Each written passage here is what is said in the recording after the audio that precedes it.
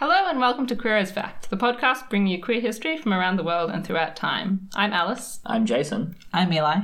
And today, in honour of their 50th anniversary, we're talking about the Stonewall Riots.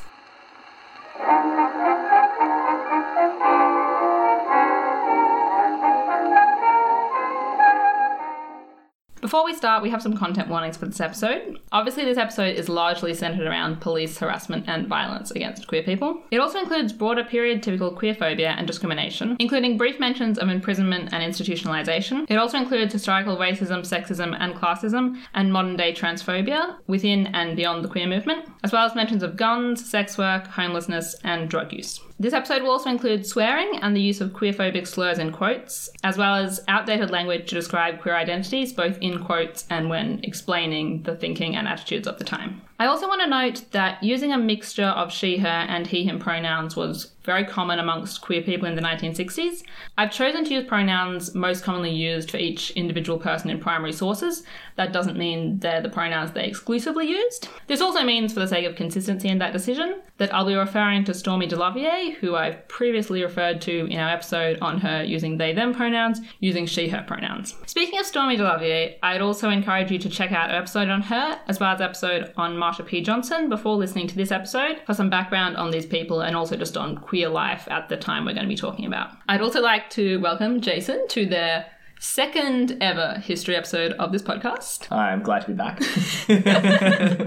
Sometimes it's very hard to get us all in one room, and so we have Jason instead of Irene today. In terms of sources for this episode, we have a wealth of oral histories and written sources from people who were either connected with Stonewall and early queer movements or who were actually present during the riots. I referred to plenty of these when I was researching, but it's also worth noting that I realistically could not listen or read all of them. So to that end, I've also relied on secondary sources. In particular, historian David Carter has done a huge amount of work in terms of piecing these accounts together and making a coherent picture of what happened during the Stonewall riots. So I relied quite heavily on his book in terms of the sequence of events and stuff like that. Martin Duberman has also written a book called Stonewall, which does a similar thing, draws on less oral history, so with less rigour in terms of trying to make them all fit together, but similarly brings a bunch of oral histories together to explain Stonewall. So I'm going to start with some background about the queer landscape and specifically queer political movements pre-Stonewall. I only have time for a pretty surface level explanation of this. Sometime we'll do individual episodes on things like Mattachine and the Daughters of Bilitis, but for now we're going to do a brief summary of these early queer organisations in the USA. I've always heard people say the Mattachine Society, not Mattachine.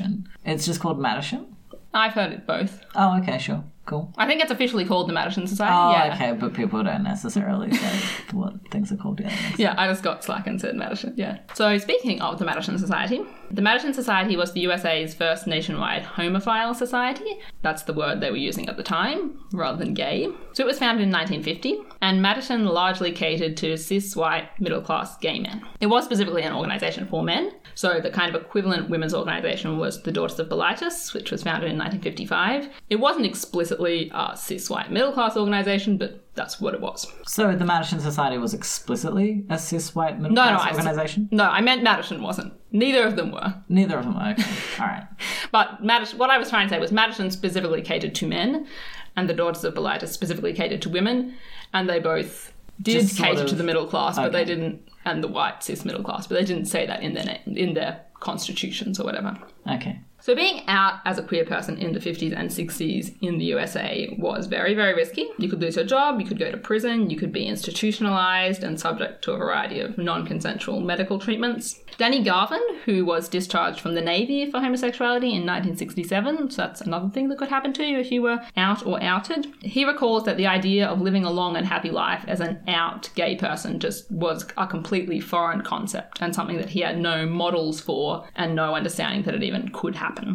So he knew a lot of older gay men, and he says most of them were living double lives where they were married, but they were also cruising or in Mattachine or something in secret. I remember this was something that activists talked about when I was doing research for Hardy Milk, that even once it was sort of like getting into like the 80s and 90s and it was comparatively better, younger gay activists would try to exhort the older people in the community. Like, it's okay, you can come out now, and they'd just sort of be like, no.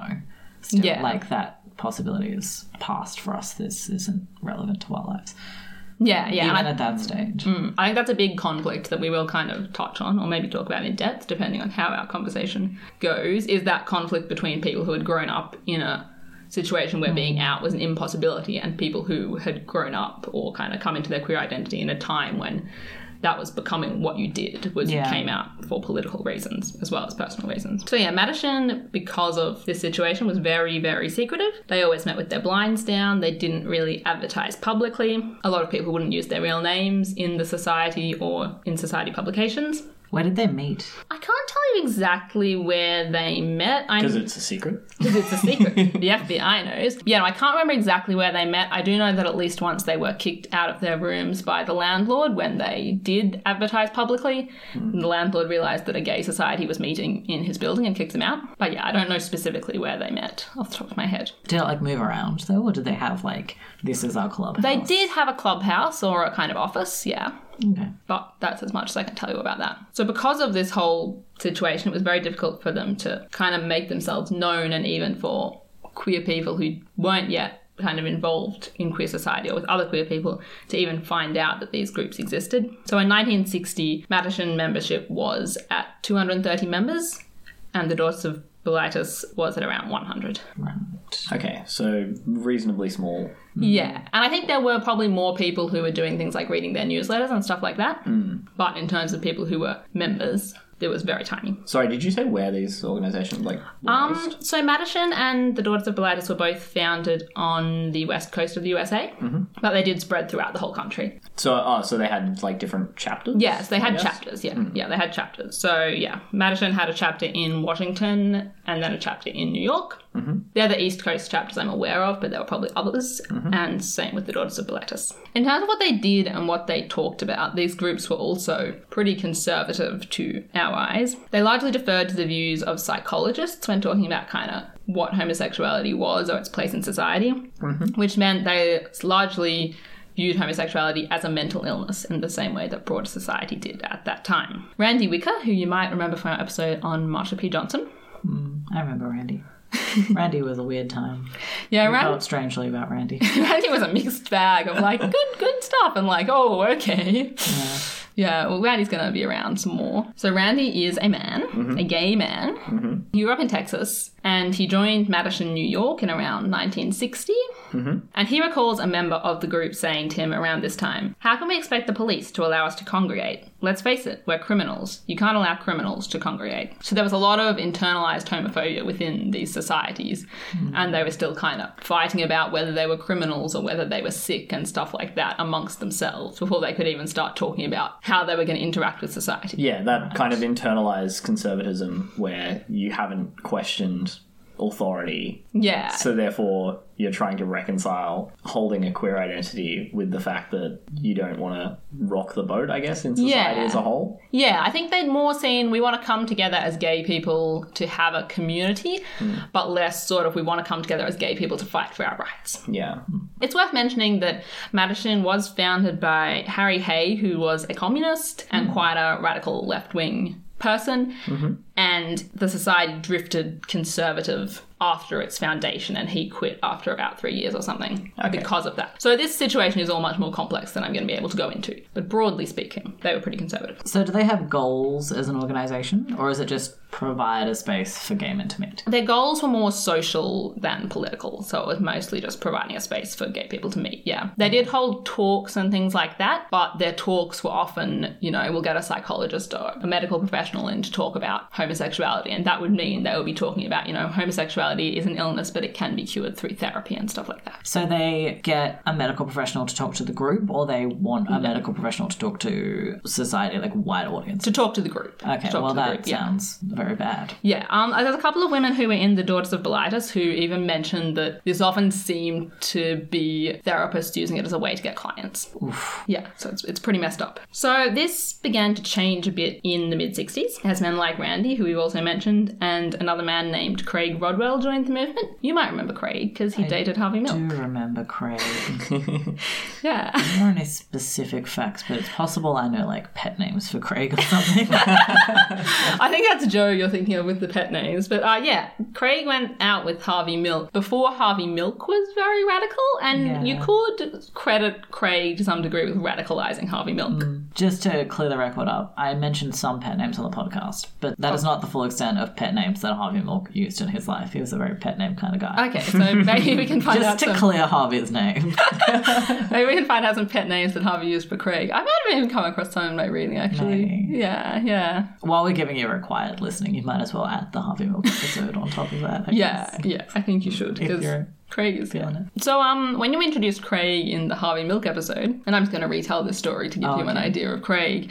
I remember this. Oh God, Craig, no. Do you want to tell this story? Or I'll tell the story? You can tell the story. So Craig was once cruising in, I believe, Central Park. How old is Craig? Craig's pretty young. Yeah. I'd say late teens. I can't remember the exact age. Craig got involved with the queer community, with activism, very young. Madison wouldn't even let him join at first because he was under 21, and he was really, really keen to get involved, but their rules said, for whatever reason, you had to be over 21. So Craig was cruising in Central Park as probably a late teen, and a policeman came up to him and said, move along. I think they said move along, faggot in particular. And Craig responded, that's harassment of homosexuals, and was promptly handcuffed and locked up. I could tell many similar stories about Craig, but that gives you an idea of Craig's unwillingness to take what society was throwing at him, basically. Yeah. So Craig and Randy both joined Madison around the early to mid-60s. I just imagine Craig, like, it getting to midnight and him turning 21 and him being like, it's me! It's your boy, Craig. I think that's accurate. No, they wouldn't let him become a member before 21, but he kind of just kept showing up at their offices and being like, right, I'll photocopy stuff, I'll write for the newsletter, like, I'll do whatever I can do. So, like, he didn't let us stop him. That's great. Craig's great. Yeah.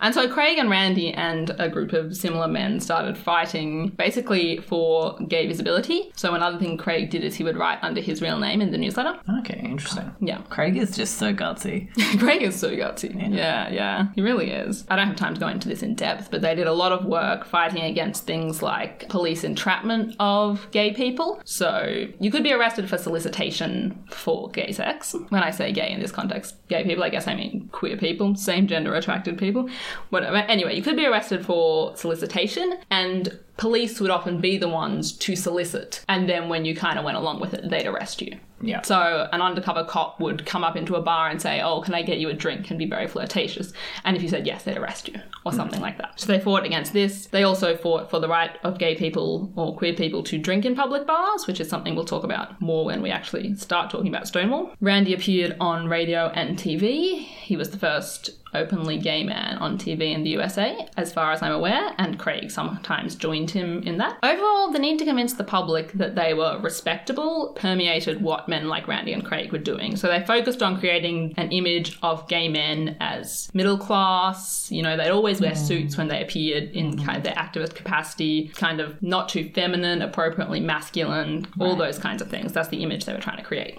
And this is why we ended up having mixed feelings about Randy in our Marsha episode. I will also mention that I specifically mentioned Randy and Craig, but there were a few other men who were kind of fighting this same fight with them on the East Coast in the USA.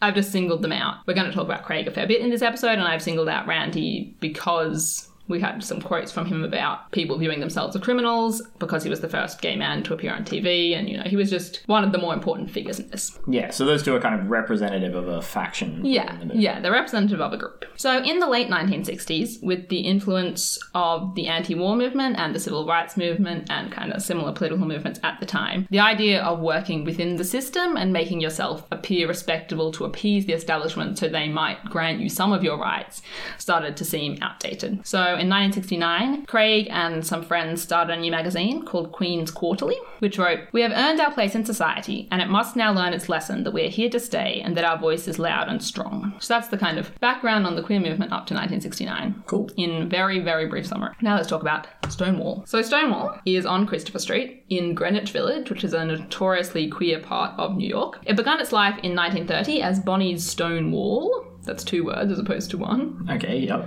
It was a tea room, though this was the Prohibition era, so it may have been a speakeasy. Oh, okay. It was a tea room. Yeah. I don't know much about it beyond its name and the fact that it was a tea room, so I'm making assumptions here, but I think they're pretty well-founded assumptions. Mm-hmm. And the name The Stone Wall came from a lesbian novel which was released the same year that it opened, also called The Stone Wall. Oh, okay, so it had a queer... So it was probably Origin. a lesbian... So Bonnie's a lesbian. Bonnie's a lesbian, and it probably was a lesbian bar in its beginnings. Okay. Oh, cool. Yeah. It went through several iterations after that, both queer or gay and straight. Mm-hmm. So in the early 60s, it was a straight restaurant that was used for things like wedding receptions a lot. It was damaged in a fire and closed in the mid-60s, and it reopened in 1967 as the Stonewall Inn, which was a mafia-run gay bar. So as I kind of hinted at before when we were talking about Craig and Randy, New York state law prohibited licensed venues from becoming disorderly, which basically included being queer. So it wasn't technically illegal to serve a drink to a queer person, but if you did, that was grounds enough to say this place is disorderly and we're gonna fine it or revoke its license or whatever.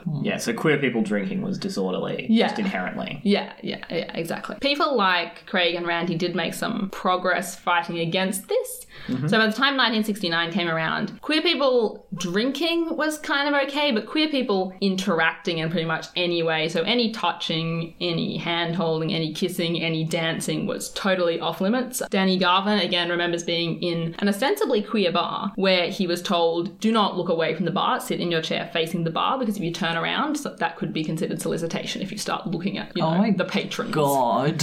Yeah. Oh, wow. That would make bars way less fun. I wouldn't go to bars. Yeah, just go to the bar, sit at the bar, Look at your drink. stare at your drink like you're in a noir film. Yeah. Try and find meaning at the bottom of your glass. Like, Yeah, that's what it was like. So, I'd like to imagine there's some kind of system of like passing notes, blind dates. yeah, Something. there were a few things mentioned, and I think it was specifically when Dick Light, who we'll mention later on, picked up Craig, so they were a couple for a while. There were some things where they were out cruising, and he says something like, he tapped his foot and looked this way, and then they were like, ways of communicating. ways of signaling. Yeah, ways of signaling. Because of these problems in being queer in a bar, mafia-run gay bars were very common because they were illegal underground bars and therefore you didn't have to obey all these garbage laws while you were in there. Because it was an illegal underground bar, not just anyone could get into Stonewall. You couldn't just walk in the door. Mm-hmm. The windows were all blacked out and boarded over. The door was this big, heavy oak reinforced with steel door, and there was a little peephole in the door. That's so apocalyptic. Yeah. So you'd come up to the door, they'd look at you through the peephole. If the bouncer recognised you, he'd let you in. They might ask you to describe the inside of the bar to prove you'd already been in there. How do you And get then in they'd for the let you in. first time? With friends, generally, is how you get in for the first time. Okay, yeah. So yeah, if you're with someone they knew, you could get in, and I think that's kind of how they built That's how word spreads. Yeah, that's how they built a community of patrons, but... Is the inside distinctive, or can you just kind of make up what the inside of a like The inside... kind of rundown bar looks like? You'll be like, yeah, there's a sticky pool table and some like green mats on the bar, and they'll be like, checks out, in you go, kid. The inside's pretty distinctive. So because the mafia want to make money off Stonewall, but they didn't really want to put any money into Stonewall. Oh, yeah. So... Yes, bars, continue. bars. So the inside is painted black because Yeah. they wanted to cover up the fire damage from okay. the early 60s, so they didn't really want to put any money into that. It sounds so dark in here. Oh, I think it was. I think it must have been like black inside. There were like coloured lights and, later on, well, I mean, we're talking about 1969 now. In about 1968, they installed ultraviolet lights as well. Okay, so it sounds like a nightclub. So it's more like a club in that sense. I imagine it's filthy. Oh, yeah, we're going to talk about how filthy it is. Well, I mean, if it's super dark and all the lighting is like coloured and There's definitely no ultraviolet. like There's no motivation to clean. occupational health and safety standards being applied here. Yeah. No. Yeah, so speaking of OH&S, behind the bar there was no running water. Cool. So they had 2 big tubs that they just fill with water, rinse your glass in and reuse it. Okay. Yeah, it's pretty bad. Craig blames this for a hepatitis outbreak amongst gay men in, I think it was the kind of 68 kind of time. Which, I don't think Craig's wrong, frankly. That sounds medically sound. Because there was also no Where drainage. did they get these tubs of water though? So there was running water in the bathrooms. Okay. So they would also empty these tubs into the toilets when they needed to refill them, which meant the toilets would sometimes I mean very often, overflow all over the bathroom floor. Yeah. Yeah, okay. I know that the water that comes out of a tap in a bathroom is clean, but still filling it up in a bathroom and then being like, I'm going to put things that you're going to drink into this tub. Yeah. Isn't any good. Did anyone bring their own glasses? I realised that's so ridiculous. I would have brought my own glass. I would have come to Stonewall with my keep cup. Yeah.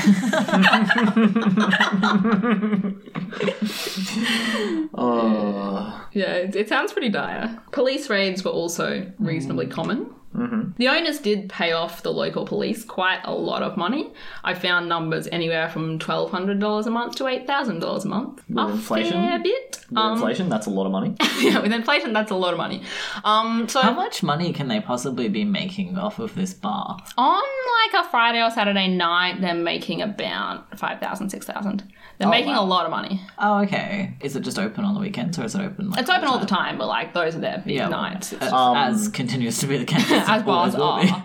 Are the drinks really expensive? The drinks are incredibly expensive. Yeah, are they also disgusting and cheap? The drinks are watered down and hugely overpriced. Oh, that sucks. Okay, so like your standard like young person club now. I guess so. Obviously it was presumably much worse. Yeah. But like, you know, that's a practice that continues. Yes, now gay people consider it an exclusive, hip time to go to bars like this. Yeah, as they did at the time. The mafia would get their alcohol sometimes just like stolen off the back of a truck. Sometimes they'd be buying it under the table from distilleries, so there was no tax. Yeah. Surprised they're not making it in a bathtub in that bathroom. There was one quote where somebody said, mafia house beer, why would I drink that? Who knows what's in that? Which kind of implied that they might have been making their own. Oh, okay. Yeah, but I never found any other mention. I like to imagine just like one mafia guy had a like hobby and they were like, we'll let Tony do his thing. We can sell it. Like, speaking of Tony, the owner is called Fat Tony. Oh my god, that's a Simpsons character. I could not picture the Simpsons character. I was like, is it too stereotypical of me to call this fake mobster Tony? No, the real mobster's name was Tony. Alrighty, well, Tony, I imagine that you were a bad man. Tony was... I have no evidence that Tony was a good man. We're not going to talk about Tony very much. But he ran the bar. What kind of drinks? Like, they have like beer, they have spirits, they have like all kinds of stuff? They have beer, they have spirits. I know they have beer because of Tommy saying I wouldn't drink Mafia House beer if you paid me. They do have spirits because I know that, for example, they had a bottle of Smirnoff behind the bar, but that was not Smirnoff. That was some other white spirit that they would decant into their Smirnoff bottle out the back. Yep, seems They did have one real Smirnoff bottle out the back as well that they kept for special customers that they genuinely liked. Oh, okay. And from what it sounds like, if they're stealing alcohol or like getting it under the counter, they probably just had eclectic things that they could get their hands on. Yeah. Smirnoff, I say Smirnoff, but I think a similar thing is true of most genres of spirit. So you just go up to the bar and you're like, vodka? And they're like, nah. And you're like, whiskey? And like, yeah, sure. And you're like, seems like maybe. Yeah, I think that's how it is. All right, so you say customers they liked. So this is run by a mafia guy. Are there like bartenders, queer people, or mafia people? Or I think what? a mix. Oh, okay. Yeah, so the staff are a mix of mafia and queer people. Fat Tony himself, I don't know how he identified or how, interacted with this part of his life, but he slept with men. Okay. Oh, okay. Interesting. But the mafia overall who ran it are pretty homophobic and they treat their queer customers pretty awfully and they'll, say things just obviously about, we hate faggots or whatever. All right, Alice. Yeah, I'm sorry. I've been reading people that talk like this for weeks. I'm sorry this happened to you. Yeah. All right. I just imagine that would be a bizarre working environment. Yeah, so there's this weird relationship between the queer community and the mafia where, like, there are queer people working for the mafia, there are queer mafia members, they're all in the same bar, but some of them hate gays and some of them are gays. And some of the ones who are gays probably hate gays. And some of the ones who are gays hate gays. And it's just a mess. Okay. Yeah. Right. Yeah. Sounds psychologically taxing. Yeah. So as I was saying, the staff, the mafia paid off the local police. Mm-hmm. So while they still were raided, the raids were much less bad than they would have been if they hadn't paid off the police. So the owners were usually given a heads up when there was going to be a raid that night. Mm-hmm. They'd usually take place on weeknights and quite early in the night, so it didn't really impact business much. Yep. And they'd be able to reopen the next day or even that same night. Yep. And they'd know, we won't keep too much booze and too much money on site because the police are going to raid tonight and this kind of stuff. Mm-hmm. Would they tell their customers or...? It seems like customers No, I don't think they'd have an announcement being like, raid tonight at 9 p.m, guys. But people do say, I'd heard there was a rumour there was going to be a raid this night and stuff like that. So, word got around. Yeah. So, presumably, it's kind of the same thing with the good alcohol, right? They tell the ones they like. Yeah, and the ones they like probably tell their friends. And people are like, we won't go to Stonewall tonight, we'll go somewhere else. Yeah. Yeah, so, people were kind of aware when there were going to be raids. Okay. So this all sounds pretty unappealing. The draw card for Stonewall that made it worth going to in spite of the bad overpriced alcohol and the police raids and the homophobic mafia was its 2 dance floors. Queer dance floors didn't exist really at this time. As I've mentioned, not only did the State Liquor Authority consider queer dancing disorderly, but it could also be considered solicitation. I found a few sources saying that Stonewall's dance floors were the only gay dance floors in New York. Mm-hmm. There are a couple of others that kind of mentioned dancing elsewhere or mentioned kind of being able to get away with dancing elsewhere. Mm-hmm. And obviously this changed over time as queer bars had a super high turnover rate because of the police. Mm-hmm. So probably at some stage they were the only queer dance floors in New York. But possibly the most prominent? And it seems like they were the most prominent. Yeah. Okay. Yeah. And definitely the longest running. Stonewall was notable for being a very long running queer bar. Yeah, okay. But I don't think I can overstate the importance of queer people having this place where they could get together and dance and be open in their affection with each other when everywhere else that was illegal. Mm-hmm. Danny Garvin recounts going to Stonewall with a man he'd slept with the night before, named Charlie. Charlie asked him if he wanted to dance, and he said, no, I don't dance. What if somebody saw me? Mm. And Charlie was like, Danny, everyone's gay here. Aww. But Danny said, no, I won't dance. And then later in the night, Charlie said, well, do you want to dance with anyone? Is there any man in this bar you find attractive? Mm. And Danny said, yeah, Frank. And then he burst into tears because, this was just so foreign to him. Yeah. Aww. Yeah. I love Danny a lot. He's a good man. Mm. I also love Charlie. He seems like a good man. I don't know anything else about Charlie. Well, from that story, he seems like a good man. That's true. Charlie seems like a nice guy. He took Danny to Stonewall. He, helped him get his first boyfriend. He ended up dancing with Frank and going out with Frank. Oh, that's cool. So, Charlie's a good man. So, as I mentioned, there were 2 dance floors. Stonewall was split into 2 rooms. Mm-hmm. And they both had their own bar, their own jukebox, and their own dance floor. Oh, that's pretty legit. Yeah. The front room was sometimes called the White Room. So it was most popular with what one of the patrons, Martin Boyce, describes as regular gays that didn't go in any kind of drag, didn't use the word she, that type. Oh. So the front room... Are they also white? Yeah. Okay. So the front room is mostly for cis white men, more middle class, and a bit older in terms of the overall average patronage of Stonewall. So you're more likely to get things like closeted businessmen and those kind of people in the front room. Yeah. Interesting. So the back room, and I'm just going to mention here because I think it's great, because of its time as a reception centre for straight weddings, had a full-size wishing well in the centre of the room. Oh, that's objectively the better room. It is objectively the better room. They used it to store booze. Objectively better.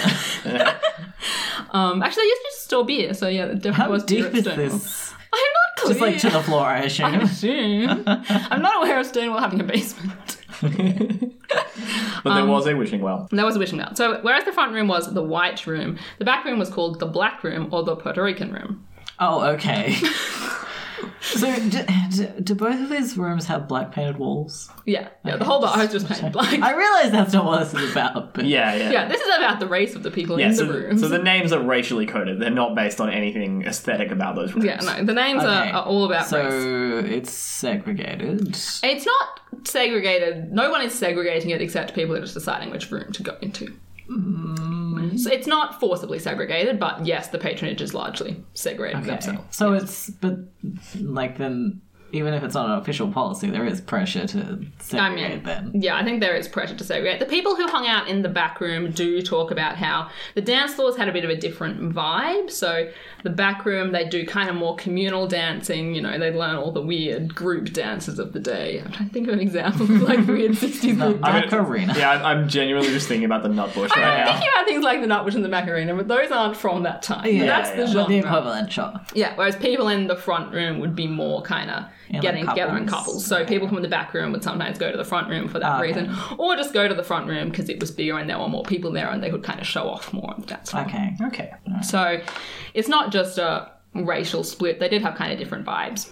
And there was movement between the two groups. Okay. But broadly, it was segregated. As well as race, the people who gathered in the back room were generally younger, as I mentioned, than the people in the front room. Generally or less middle class, and generally more femme. So talking about this demographic split leads us into a conversation about the demographics of who went to Stonewall, which is a pretty contentious topic. There's a lot of disagreement from people who went there, as well as from later historians, about who went to Stonewall. And I think part of that is because it was split into two rooms. You know, if you were hanging out in one room or the other room, you've got a completely different image of what kind of bar you're going to. Okay, I am sensing where this is going already. That's a factor. So most people agree that Stonewall was dominated by people assigned male at birth. Cis women did sometimes visit Stonewall. Mm-hmm. But one cis lesbian, for example, says that while she was never made to feel unwelcome, she always felt like she was a visitor in someone else's territory. I have no sources about trans men going to Stonewall. Maybe there were some.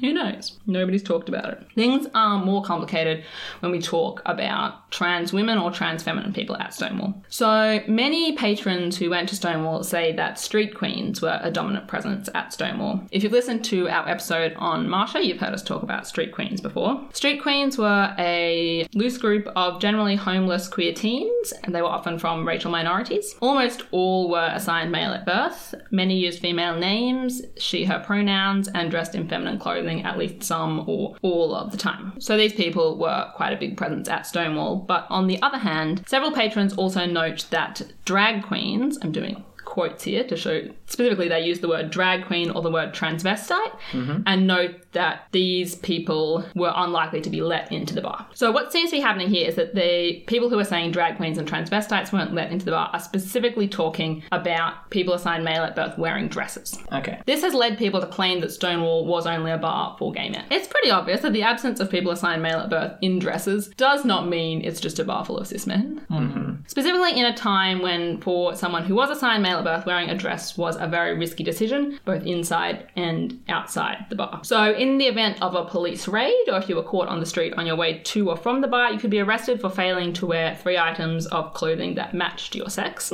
And obviously, travelling to and from the bar, you could also become a victim of just random queerphobic violence. So people such as trans feminine street queens who wanted to found other ways to express their femininity at Stonewall. So one common style was what was called scare drag. So someone wearing scare drag might be wearing a wig and makeup, tight pants, and a men's shirt tied around their midriff. So in the event of a police raid or coming or going from the bar, they can just pull off the wig, untie the shirt, and they're in pants and a men's shirt. They're in men's clothing, and they're relatively safe.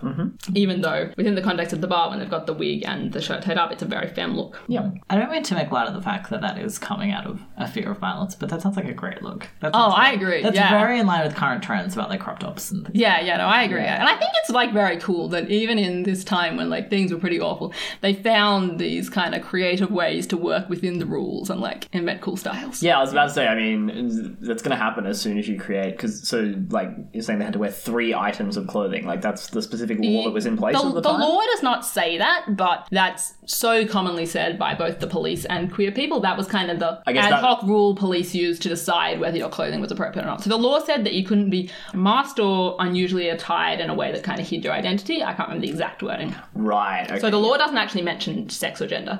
But when the police were policing gender, that was the rule of thumb that they used. Yeah. But as soon as that kind of rule of thumb becomes common, you're always going to get people who are going to subvert that. And that's, like whilst it's coming from an awful place, is always going to result in some interesting creative things. Yeah. There was a slightly different style. The people wearing the style called flame queens, which I just think is a very cool name. Yep. And that's a very similar thing to scare drag, but I don't know exactly what the difference is. Okay. Yeah, so many street queens were also scare drag queens. So overall, as you might have kind of picked up, this is a debate about whether Stonewall was a bar for cis men or a bar with trans women or trans feminine people there. It's worth noting, however, that street queen, transvestite, drag queen, scare drag queen, flame queen, all these words describe circumstance or behaviour. They don't actually give us information about people's gender identities. We do have specific information about specific individuals. I can confirm there were cis male female drag queens at Stonewall, and there were also trans women at Stonewall. Well, that's that settled then. Yeah. Okay, let's go. We're done. Very straightforward. Thank you, Al. Yeah. But we can't really make a sweeping generalization beyond the fact that no, it wasn't just a bar for cis gay men. Yeah, but we can't. Yeah, like we can say for certain that it wasn't 100% cis gay men. Yeah, but we have no accurate measure of what percentages you were looking at. Yeah. So street queens were a big force at Stonewall, and we know that both from street queens themselves, from other people who went to Stonewall, and also from a fair few kind of white middle-class men who said, I didn't like to go to Stonewall because it was kind of trashy, it was kind of tacky, it was all street queens there, it wasn't, So yeah, that's a thing. We do know that there were a lot of street queens there, and we do know that a lot of them were people assigned male at birth who presented quite feminine in some way, but we don't really know how a lot of them identified. So what's the capacity of this bar? I actually have the floor plans that tell me legally how many people are allowed to be in there. So that plus 25% or so is probably what we're looking at. I was going to say more like 50%. All right. I'm going to look at the picture and tell you. Because this is a mafia bar. True. It sounds like it was pretty crowded. According to this floor plan that was drawn somewhere around the time, it has a capacity of 185 persons plus 5 employees. Yeah, that's so 250. We're going to assume Friday night is standard. Yeah, so that's how many people were in Stonewall. All right. I'm just thinking about how many potential street queens there could have been. Who had different opinions on things. Yeah. A reasonable number. Yeah. Particularly if it was long running, right? Yeah, so it ran from 67 till 69. Okay. Which doesn't sound like that long a time, but it was a long time for a queer bar in the 60s. Yeah, well, and it sounds like, particularly for the street queen population, since you said a lot of them are homeless. Yeah. That tends to be a fairly transient population. Yeah, they are. So the scene 1 month compared to 3 months down the line could be very different. That's true. Marsha P. Johnson, for example, does mention that the demographic did change over time. So she says at first it was just a bar for men, then they gradually started letting women in, then they gradually started letting drag queens in. I don't know exactly what Marsha means by drag queens in that context, if she does mean assigned male at birth and in a dress, or... Yeah. She could mean anything, frankly. Anyone in some way assigned male at birth and femme. Who knows? In some way assigned male at birth. In some way belonged later in that sentence. But I put it there. Anyway, the point is that there were people of a variety of queer identities at Stonewall. Never mind. At the bar Stonewall. Okay. I'm sure, And I obviously, part of the reason that people talk about this so much is because who went to the bar affects who was at the riots, who started the gay rights movements. I'm doing scare quotes. I also want to add, just very briefly, something that we've talked about before on this podcast in some recent gender-based episodes, that this thing that these people are trying to do where they're trying to pull apart the community and say, was it gay men or was it trans women, is a modern thing we're trying to put on this group of people, and they didn't split themselves necessarily in this way. It was both. It was a mix. It was some people that identified as neither. It was a bar for many people. To quote Miss Major, who is a trans woman of colour who did go to Stonewall, we could go to Stonewall and everything would be fine. We didn't have to explain ourselves. Okay, so we've had our background on Stonewall. Now let's talk about the Stonewall riots. That was the background section? Yes, that was the background section. Right. Cool. We haven't mentioned the riots yet. That was clearly the background section, right? Or nothing we like, and then they rioted. See you guys. Okay, so at 1:20 a.m. on the 28th of June, 1969... Deputy Inspector Seymour Pine and Detective Charles Smythe burst into Stonewall and announced, "Police, we're taking the place." Well, I hate them. I just thought I'd make myself clear. Yeah, okay, that's fair. Their names are smarmy and I'm sure they're bad people. Their names are smarmy. Pine's quite an interesting person in that we have a lot of information from Pine afterwards talking about how he feels about Stonewall. Okay. So that's interesting. I guess. So this wasn't a normal raid from the local police. That's why it happened at 1:20 a.m. and it was a Friday night rather than, 9 p.m. on a Tuesday, which is when the local police would raid.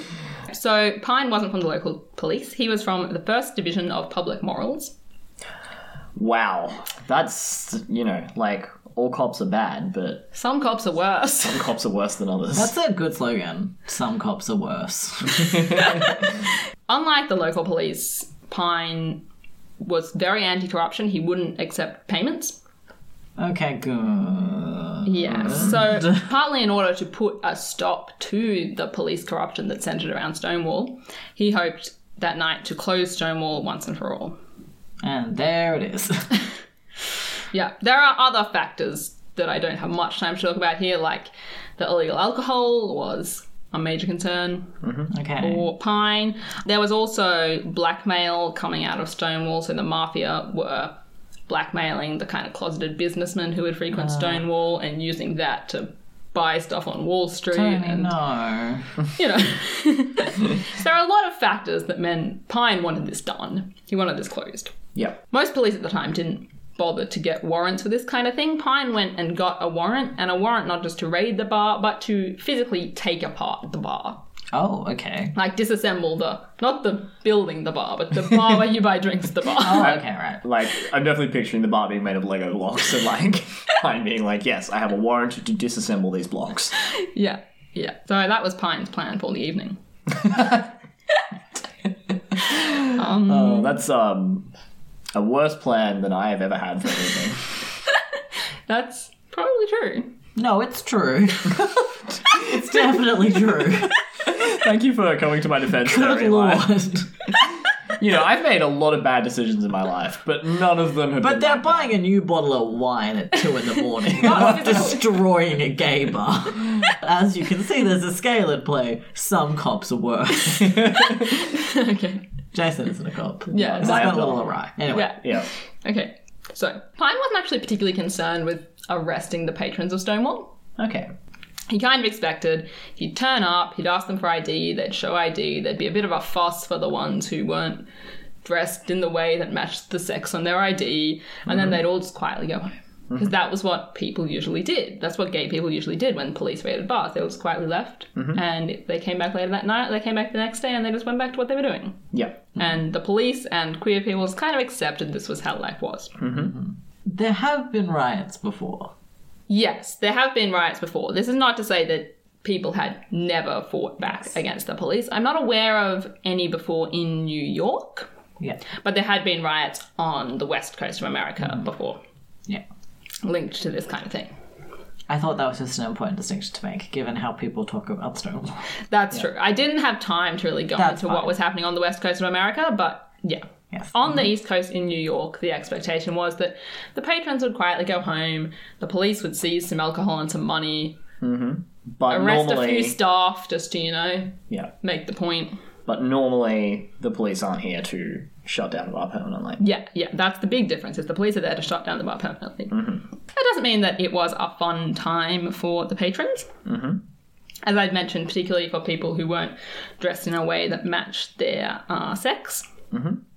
The police would herd them all into one room. They'd either have to declare themselves and say, yes, I'm in a dress, but I am a man, or they'd be examined to determine their sex. Yep, okay.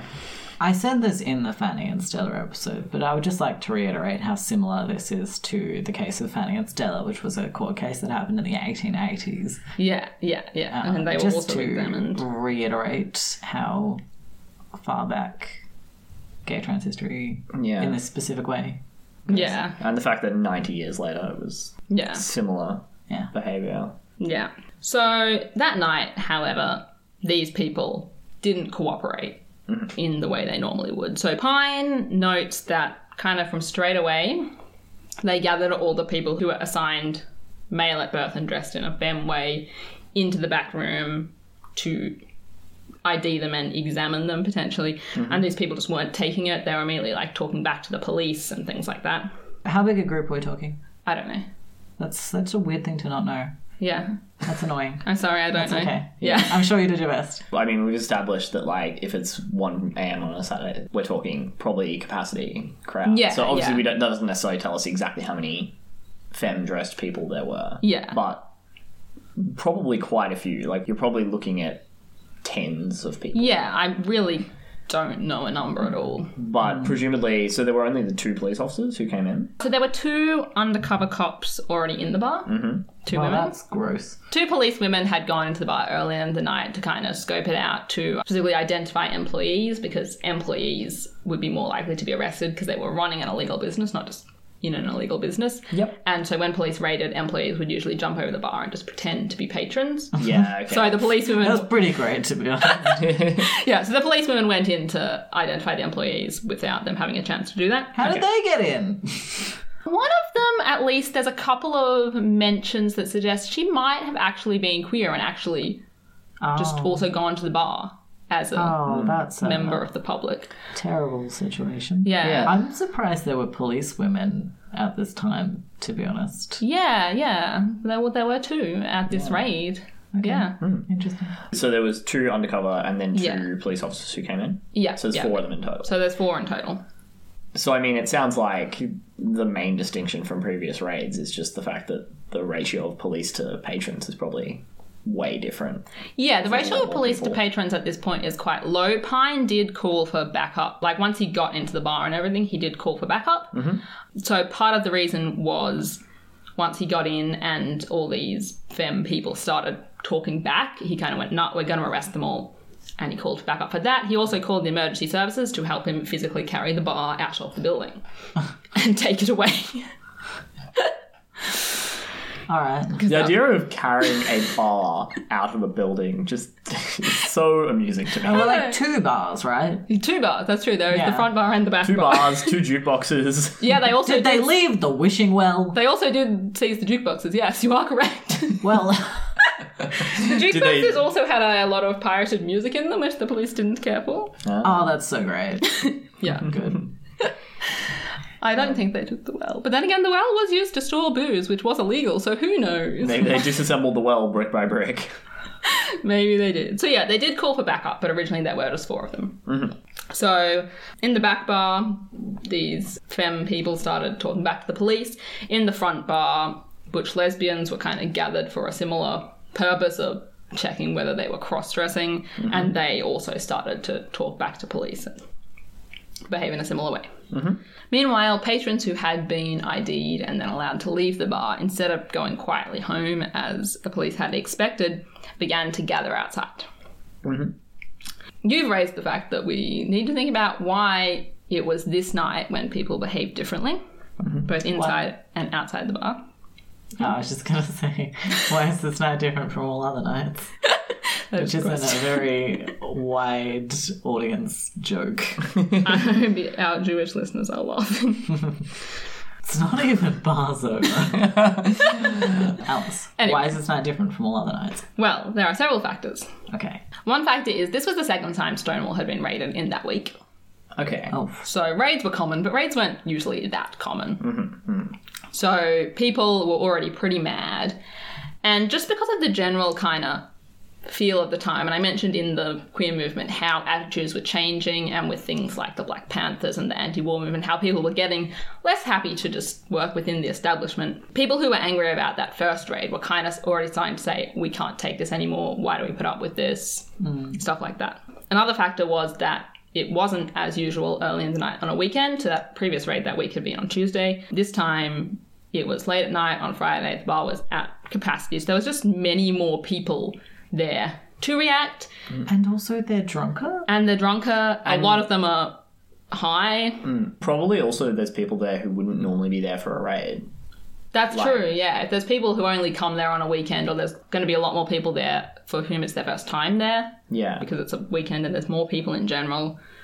So yeah, you've just got a bigger crowd, a crowd who's less used to it, a crowd who's drunker and higher and therefore more likely to make that kind of impulsive decision. Also, people are just more, they're more into their night at 1 a.m. They're less likely to want to quietly go home. Yeah, that's the time when you say you're feeling it and start telling people you've met twice that you love them and having D&Ms. Yeah. We'll talk a bit more about Sylvia Rivera later on, but in one of her accounts of the evening, Sylvia Rivera says, a friend rang me up and said, do you want to come to Stonewall? And I said, I hate Stonewall. I don't want to go to Stonewall, and then she said, okay, fine. I went to Stonewall, but by the time, just before the police arrived, I was getting really really into it. I was saying to people, Stonewall's not that bad. This is great. So, yeah. I love everyone in this bar. Yeah, exactly. So, And the police walk in. It's like, I love all but 2 to 4 people in this bar. so that's a factor. On top of that, it was June, so it was the middle of summer. It was a hot night. It was a full moon. It was just a nice night to be out. Mm-hmm. So people are more likely to just go, well, you know what? I've been kicked out of the bar, but I'm going to stand on the street and, talk to passers-by about it. I'm going to wait till my friends who are still being examined by the police are let out of the bar. Mm-hmm. So these people were gathering on the street, and then on top of that, there's just more people out in general, and people started to see this crowd gathering and come up and say, what's going on? And people were saying, Stonewall's just been raided, and so the crowd started to grow, just from kind of random people, queer and not queer, who were out that night. Mm-hmm. Later this month, we'll get into what happens when you try to have a Pride celebration in June in the Southern Hemisphere instead. This is why we've moved our celebration since. Well, that's a spoiler. That's a bad one. That was a very political decision. Anyway, in the USA, June is a nice month and everyone's out and ready to fight the cops. That's beautiful. June is Fight a Cop month. I mean, what else is Pride? No cops at Pride. Some cops are worse. Okay.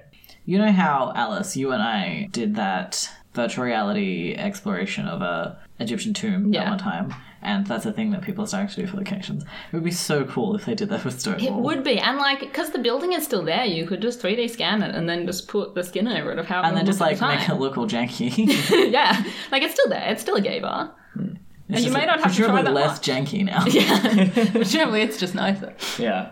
Yeah. So there's a crowd gathered outside Stonewall. Yes. Mm-hmm. Originally they were just kind of a crowd of people just kind of milling around, but they gradually started to get kind of a bit of a political feeling. So Craig Rodwell, who we've mentioned, turned up. He wasn't in the bar, but he was on his way home from somewhere else. Feeling fighty as Craig was. Feeling fighty. He climbed up on some stairs and he yelled out gay power. That seems in character, and also I love Craig. Yeah, that's very in character for Craig. People started singing We Shall Overcome and chants and things like that.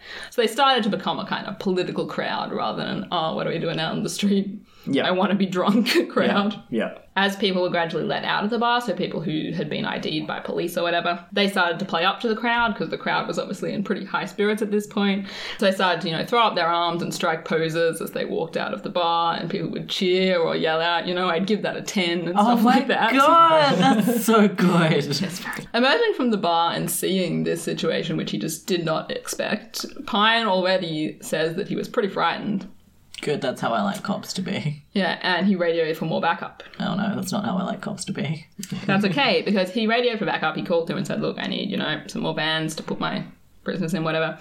And a voice responded when he was done, disregard that call. Oh. We don't know who was on the other end of that radio. We will probably never know who was on the other end of that radio. Are you going to tell me some theories? So it's possibly someone in the crowd had just managed to tune in to the police frequency. Oh. Because it is just a radio. Yeah. It's also possible that it was the local police who were pretty mad that their cash cow was about to be shut down, and Pine had not warned them or involved them in the raid originally. So those are two very likely candidates. I think the local police is possibly the more likely in terms of they would have had the radio, they would have been angry about it. And they would have been tuned in. Yeah, they would have already been tuned in and listening. Yeah. It could go either way. Mm-hmm. I hope it was that potentially lesbian undercover cop who was like, I can't do this anymore. I'm going to fix this. No backup at all. I hope so too. I hadn't considered her. Yeah. I mean, I'm sure that wasn't the case. I'm just sort of like, it would be nice. I just think it's neat. Yeah. I don't think that is what happened, but I think it's nice. And I don't think it was the case at the time that all cops were carrying radios. Okay, yeah. So they do mention that there was someone with, the radio. Yep, the radio person. We're not talking like a walkie-talkie. No. Yeah. We're talking the radio. We're talking like... Yeah, so there was the radio guy who had the radio. For our listeners' purposes, I'm trying to mime how big I think a radio would have been at this time. And it's varying wildly. It's not usual content. I wonder if the radio cop was cooler or less cooler than the other cops. To the other cops. I suspect less cooler. I suspect he was kind of like the nerd of the group. Yeah. Yes. Yeah. But either way, no backup came for Pine. That's fine. That's fine. That is fine. And it was around this point that the crowd erupted into violence. I don't know what they thought was going to happen. They kept raiding this bar. So I don't need to tell you that there's a lot of contention about what started the violence at Stonewall and who threw the first whatever it was they threw. So there's definitely an object that gets thrown that starts the stuff. Okay. No. Okay. So was an object thrown? If so, what was it? If so, who was it thrown by? Well, objects were definitely thrown. I mean, Yeah. in some accounts, it's somebody punching a cop that starts the violence. In some accounts, it's somebody throwing something. Okay, so what incident incited the violence? Yes. Who incited the violence? Yeah. In what way did they incite the violence? Those are the questions, yeah. So by the time the violence is incited, it's already a rowdy crowd. Yeah, it's already a rowdy crowd. Like, Craig's already yelling out gay power. Like, it's already a rowdy crowd. Yeah. Yeah. So do you feel at this point that this is a situation from which the crowd could feasibly have just backed down from and dispersed? Or do you think it was kind of a foregone conclusion already before whoever did whatever that this was going to go down? I mean, that's a hard thing to say definitively, but Yeah, I know. I'm sorry. I would not ask you to say definitively. I'd lean towards the latter. So, like, it was a rowdy crowd and the police were already kind of starting to respond violently. At this point, the police were starting to lead prisoners out of the bar into a patrol van. And being quite rough with those prisoners, and people were pretty angry about it. Depending on what account you're reading, people had already started to throw things at the police, specifically coins. So that was a reference to the police demanding payoffs for gay people to be able to safely drink. So some accounts say that people started doing this after violence had kind of broken out, but some accounts say that people were already doing this. So, you know, there was already not just tension between the crowd and the police, but some level of violence on the police end, if not yet on the crowd end. Okay. Yeah. So yeah, I don't think there's a high chance at this point that people would have just gone home. Yeah. Yeah. If backup had come, if that call had gone through, I think it could have been different. Yeah. I think that the arrival of more police could have scared people off, but somebody intercepted that call, and so the backup didn't come. Yeah. Oh, wow, that's so intense. Do we have an idea of how big the crowd was? At this point, it's around kind of 500 or so, so people have really been gathering from the surrounding streets. Yeah, and as well as the estimated, like, 250 we've said were probably inside the bar. So it's a pretty big crowd already, yeah. So it's Yeah. 125 random people versus one cop. Yeah. All right. Yeah. Well, let's go. There are many accounts of how the riot started. I'm going to focus on the three that I'm aware of come from eyewitnesses. So people who say they saw this happen, not so-and-so told me this happened or anything like that.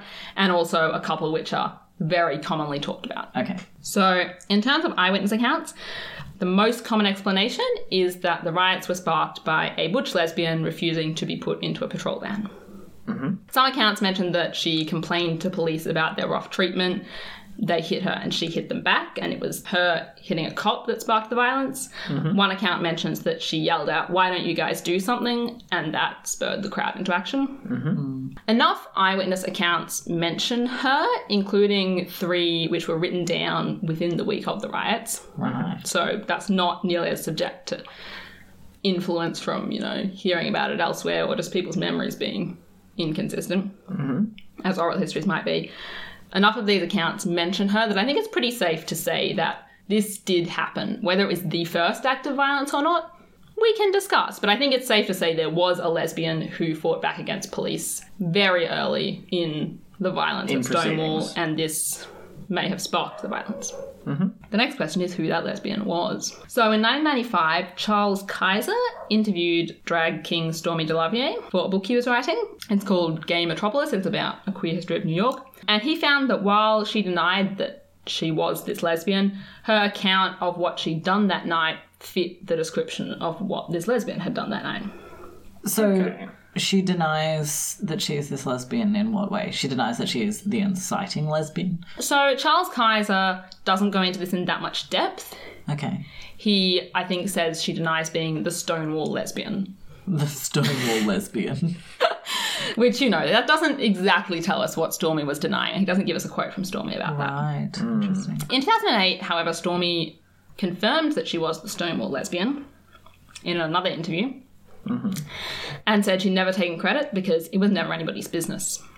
Okay. So there are some reasons that people have questioned identifying Stormy as the Stonewall lesbian. David Carter, the historian who I mentioned at the start, who wrote kind of the book on Stonewall, points out that Stormy was African American, while the Stonewall lesbian is described as Caucasian. It's worth noting that Stormy is in fact mixed race, so her mother was African American, her father was white, and that we know she was sometimes read as white. She herself has talked about this. Okay. And also it's late and dark. Yeah. And people are drunk. Yeah. David Carter says, everyone I spoke to described her as Caucasian or something, which just didn't sound true to me, frankly. Maybe what happened there is he said, was she white? And they were like, yeah, I think so. And if that's how that happened, like, that's a leading question. And they could just be being like, yeah, I vaguely remember her skin being light enough that I feel comfortable saying she was white. Yeah. Do any of those accounts that were written in the first week afterwards mention her race? Talk about the appearance of the person? They do talk about her appearance, and they're quite consistent in describing her as kind of a quite tall, large woman, kind of a stereotypically butch woman, just kind of fitting into that aesthetic of the time. Mm-hmm. But none of them mention her race that I'm aware of. Yeah. Obviously, Carter has some accounts I don't have access to, or some accounts that I didn't read or listen to because there's so many. Mm-hmm. But yeah, I just wanted to dismiss that one of Carter's arguments. Mm-hmm. Carter also questions why it took so long to identify Stormy as the Stonewall lesbian. So the first identification, as I mentioned, that I'm aware of in 1995, she only said it was her in 2008. Mm-hmm. Carter also notes that especially since she was a very well-known figure in New York's lesbian community, this just kind of doesn't add up. And that may be a fair point. That does seem kind of reasonable. It does seem quite reasonable, yeah. I know that Stormy only settled in New York after 1969, but she was performing and touring to places including New York, and I'm willing to believe Carter that she was quite known in the lesbian community at that time. I do want to note that I'm only aware of one account of the Stonewall lesbian by a lesbian. There aren't many accounts of the Stonewall riots by lesbians. Mm-hmm. So maybe we're asking the wrong people. But, I think it is a fair point. Why did this never come out before, if it was Stormy? Yep. Lastly, witnesses say that the lesbian was arrested inside the bar, or recall her being escorted to the patrol car from the door of the bar. By Stormy's own account, she wasn't in the bar at all. She was passing on the street. She saw the crowd. She saw a friend who'd been knocked to the ground by police near the bar's entrance. Mm-hmm. She went over to help him, and a policeman told her to move along, and that was when she was hit by the policeman and she hit back. But if she went to, the door of the bar and then was arrested and people looked up and saw her being led away from there, they would very naturally assume that she'd been in the bar and was being escorted out. Yeah. There is one employee who says he saw her arrested in the bar, which makes that not work. But yeah, most accounts do say she was coming from the door of the bar, but don't necessarily know whether she was inside the bar. So that's most of the information I have about Stormy or about the Stonewall lesbian. Mm-hmm. So that's theory one. That's theory one of 3 major eyewitness theories. Cool. So let's move on to theory 2. Several witnesses also credit a drag queen with inciting the violence at Stonewall. Some name her specifically as 17-year-old Tammy Novak, who swung her purse at police trying to put her in the patrol van. Well, that's interesting because I've never heard of Tammy before. I have never heard of Tammy before either. What's Tammy up to these days? I don't know. I think part of the reason that we've heard of Stormy but we haven't heard of Tammy is because Stormy was very involved with the community after that. She has spoken about her involvement at Stonewall and things like that. Cannot track down any information on Tammy. I know nothing about Tammy. I mean, I know things about Tammy at the time. So Tammy was one of the few drag queens who was allowed into Stonewall. So she was allowed into Stonewall in a dress, despite being assigned male at birth, because she had connections with some of the staff. So she lived with some of the staff. They knew her. They'd let her in. Okay. Yeah, that's all I know about Tammy. Okay, cool. Nobody talks about Tammy. Hashtag justice for Tammy. Yeah. Theory 3 is Raymond Castro, a Puerto Rican gay man. He says he was handcuffed by police outside the door of the bar, but he fought back when they tried to put him into the patrol van. And this matches several other eyewitness accounts that describe the catalyst of the violence as being a man fighting back when he was put into the patrol van, and seem to kind of match up with Ray's own account of what happened. So those are the only 3 people that I'm aware of being mentioned as sparking violence in eyewitness accounts of Stonewall. Mm-hmm. You will notice the absence of Marsha P. Johnson and Sylvia Rivera, who I have noticed that. I have also noticed the lack of a brick. Or of a shot glass. Yes. All those 3 people are credited with punching or hitting with a purse, or what Ray says he did is they tried to get him in the van, he planted his feet on either side of the door and just kind of pushed himself backwards and knocked the cops over. I mean, that's great. Which is pretty great, yeah. Like, visually stunning, 10 out of 10. Yeah. Good job, Ray. When I was reading that and he was like, I planted a foot on either side of the patrol van door, I was like, how wide is the door of a patrol van, Ray? It's a vehicle. That takes some flexibility. I think I was picturing the back doors. But you're probably actually thinking but... what you should probably be picturing is one side of the back door. I assume that's what he actually meant. Like, it's probably not the whole back of the car is open. I think, like, divvy vans often have, like, a single door on the back that opens up. Yeah, I think so. And I think that is what Ray really meant. But originally I was just like, that's incredible acrobatics, Ray. I'm so impressed. Natural 20 acrobatics check. Yeah. Yeah, Ray is also another person you never hear mentioned. Mm-hmm. It's true. So shout out to Ray Castro. Mm-hmm. All 3, the lesbian, Tammy and Ray, are mentioned in eyewitness accounts. The lesbian is mentioned in more eyewitness accounts. You know, they're all there. And I think it's pretty likely that all 3 of those things happened around the time the violence started. Which happened first, I can't say. Maybe they happened simultaneously, but I would say they all happened and all had some role in inciting violence. Yeah. Like, there were hundreds of people there. But I don't think we can pull out one of those 3 incidents as the incident. So let's talk about Marsha and Sylvia. It's very common in modern conversations about Stonewall to hear Marsha P. Johnson credited with inciting the riots. We have a whole episode on Marsha P. Johnson that I encourage you to listen to. Marsha P. Johnson at the time was in her early 20s. She was an African-American drag queen. She's sometimes identified as a street queen, though she's a bit kind of older than that crowd. Mm-hmm. But she was living on the streets of New York at that time and involved and quite readily identified by the queer community. Mm-hmm. And she herself has said that she did go to Stonewall. She did drink at that bar. Mm-hmm. Yep. So the story about Marsha starting the riots goes that when police first entered the bar, Marsha threw a shot glass at a mirror and yelled out, "I've got my civil rights." I'm not aware of any eyewitness account that mentions this.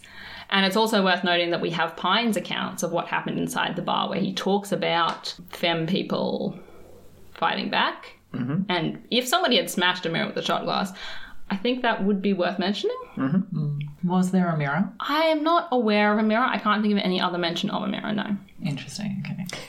There may have been a mirror. No. It's worth asking. Yeah, Detective Eli is on the case. Yeah. I don't know of any photos of the interior of Stonewall. Oh, that sucks. So that sucks. Mm-hmm. I mean, obviously there were mirrors in the bathrooms because I know that drag queens and scare queens would complain that the lighting was really bad in the women's bathroom and they couldn't put their makeup on.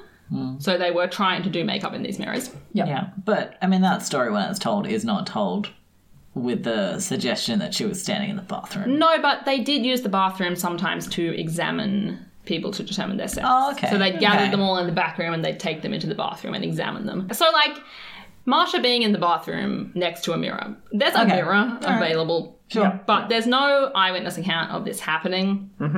Also, like, if it's inciting the crowd, having it be in, like, one room of a two-room bar makes sense. If the femme-presenting people had been put there, it being in a bathroom seems much more removed. Yeah, that's true. How can you incite a riot from a bar bathroom?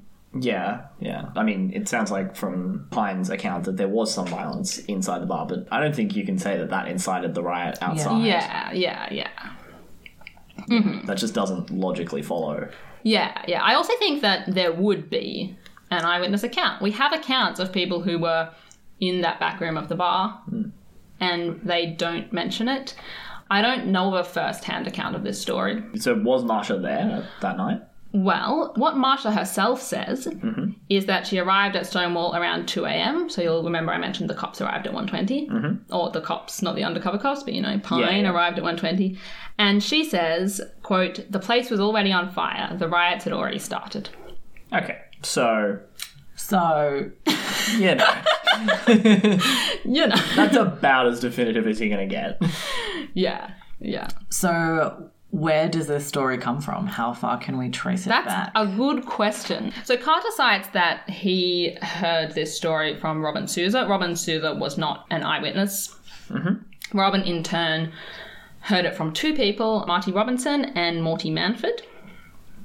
I'm not aware of any accounts from Marty of what he may or may not have seen. Morty has given several accounts of the riots and what he did and saw in the riots, and he's never mentioned this in any of the accounts that I have read. Okay. So I can't really give you a good origin for the story.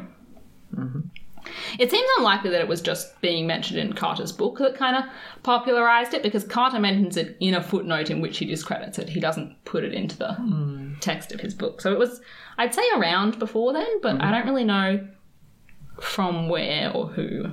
Yeah, so that's that. That's that. That's the shot glass Marsha P. Johnson side of things. Yeah, I don't think Marsha P. Johnson threw the shot glass. I'm sorry. Are there any other contenders for who threw the shot glass? No, there's no other discussion about the shot glass. Though talking about Sylvia Rivera, the first account I'm aware of which gives Sylvia credit for inciting the riots comes in the 90s and says she threw an empty gin bottle against the door of the bar. So it's not a shot glass, but... It's got the spirit. Yeah. I mean, it's also against a door, so that seems more plausible. Yeah, I'm sure there were doors. Yeah. We'll not question that. Yeah. We've established that there was one door, at One least. Sylvia's personal account, like Marsha's, doesn't bear this out. In 2001, Sylvia says that she was in the bar that night, but I've been given credit for throwing the first Molotov cocktail by many historians, but I always like to correct it. I threw the second one. I did not throw the first one. So Molotov cocktail is a figurative term here, or...?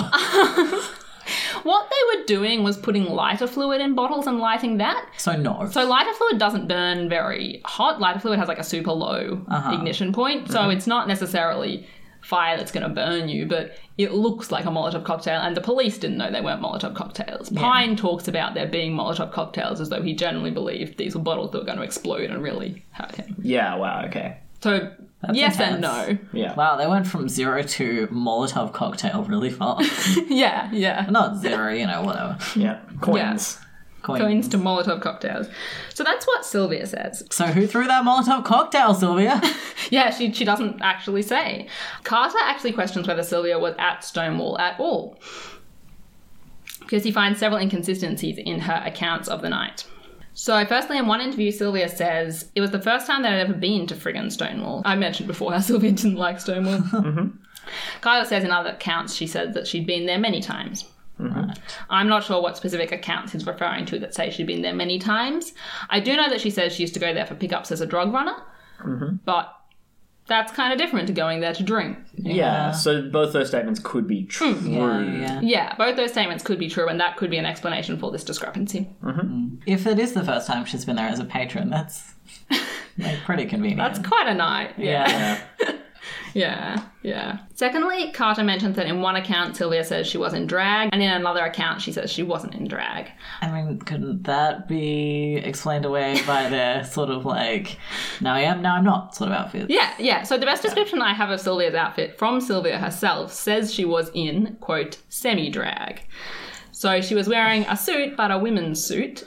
She didn't have a wig on, but she had her hair out, and I think it was quite long. Yeah. And she had makeup on. Oh, yeah, well, so is it drag? Is it not drag? It's almost as if having this, very black and white discussion about a community that has ever overlapping liminal states as the norm is difficult. Thirdly, Sylvia mentions that Marsha was having a birthday party uptown that night.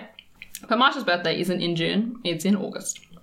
So that seems unlikely. Marsha also mentioned she was having a party uptown that night, so it seems like Sylvia's just either misremembered what the party was for, or, we've all been to birthday parties that are months out from the actual birthday. When in August is Marsha's birthday? I couldn't tell you the exact date, but I think it's later August. Oh, well. Because I was going to say, this is late June, it's early August, that's really only a few weeks, but... Yeah, but it seems like Marsha was having a party, but maybe it wasn't a birthday party. I don't think misremembering the reason of a party is enough to say you weren't there. Yeah. Yeah, absolutely. Yeah. I have misremembered the reasons for parties constantly in my life. Look, I think one of the things about adulthood is we all just need to admit that we don't know when our friends' birthdays are. What's most difficult to reconcile about the question of whether Sylvia was at the riots and what she did there is that while Sylvia says she was in the bar when police arrived and she gives an account of, having a good night, and I've told you about that already, according to Carter, Marsha said that Sylvia had passed out on a bench after taking heroin in Bryant Park, which is about 3 kilometres away from Stonewall, and that Marsha herself woke Sylvia up after the riots began. Okay. I don't have quotes from Marsha on this. This is just something that Carter said that I have to take Carter's word for. Mm-hmm. I'm not aware of any eyewitness accounts that place Sylvia at Stonewall beyond Sylvia's own account. Mm-hmm. So that's all my information on Sylvia. Okay. So Marsha, Sylvia, the shot glass, we're done with. Yeah, Marsha and Sylvia, neither of them started the riots. There are other eyewitness accounts that place Marsha there. Marsha was involved in the riots. Mm-hmm. Sylvia says she was there. Marsha apparently says she wasn't there or she turned up later. Mm-hmm. We just don't know. Mm-hmm. It's worth noting that if she was there, either then or later, she was drunk and high. Yep. And so were many other eyewitnesses. So you can see how these accounts get confused and how people say, oh, she was there at the start. No, she turned up later on. Like when people can't keep track, not only because they're drunk and high, but also because they're in a violent crowd and this quite scary. And Yeah, it was dark. It was the middle of the night. Yeah. Like, they were drunk, they were high, it was a crowd of hundreds of people, there was violence. Like, there are so many reasons why it is unclear. Yeah.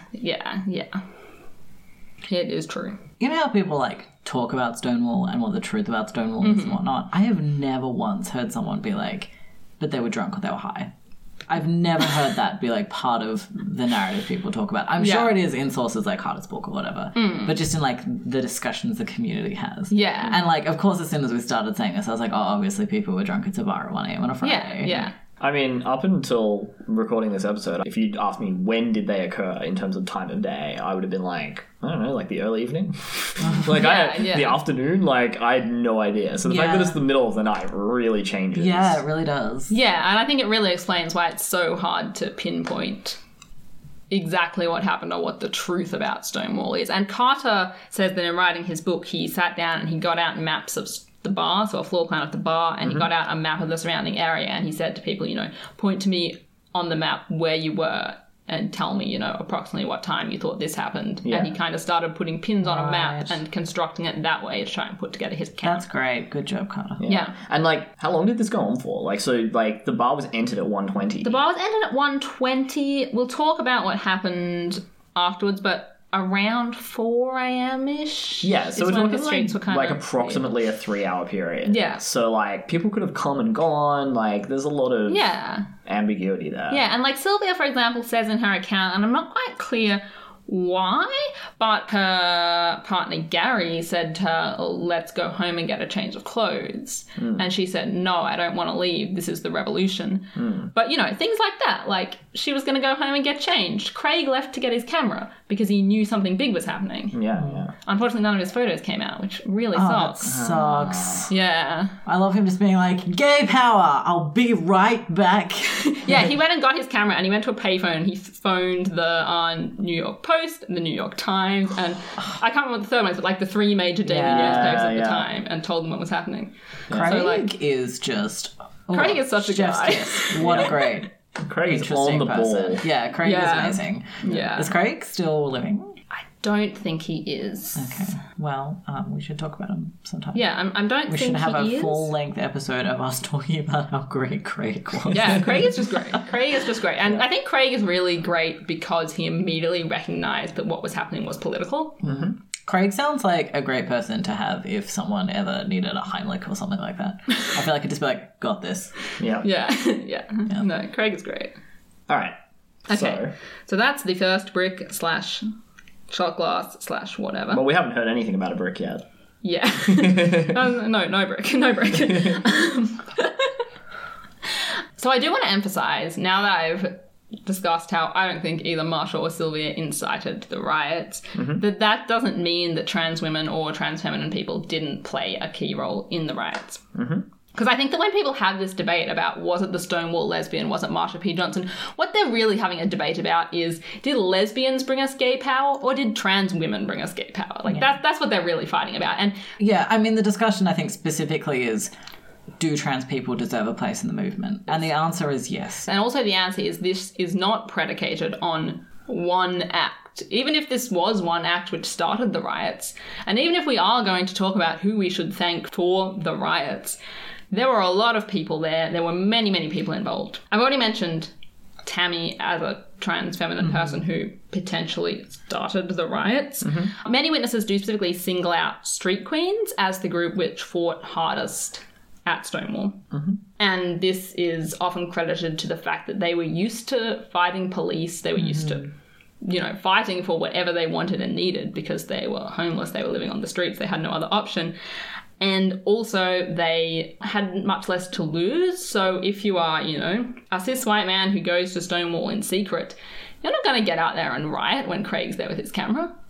You're going to go home before anyone sees you. Because you've got a whole life that so you can disrupt. go to your accountant job on Monday. Yeah, and not have your life ruined. Exactly, yeah. Whereas if you're a street queen, it's not going to have your life ruined to be seen in a riot. You've probably been arrested 50 times before. And we talked about how Marsha and Sylvia said, I lost count after I, got arrested 100 times. Whatever. That was not verbatim. Yeah, no, Marsha did say, I've been arrested more than 100 times and then I stopped counting. Yeah, so this was just a normal part of their life. So it makes sense that they would fight hardest because there wasn't that same life to disrupt. Their lives had already been disrupted.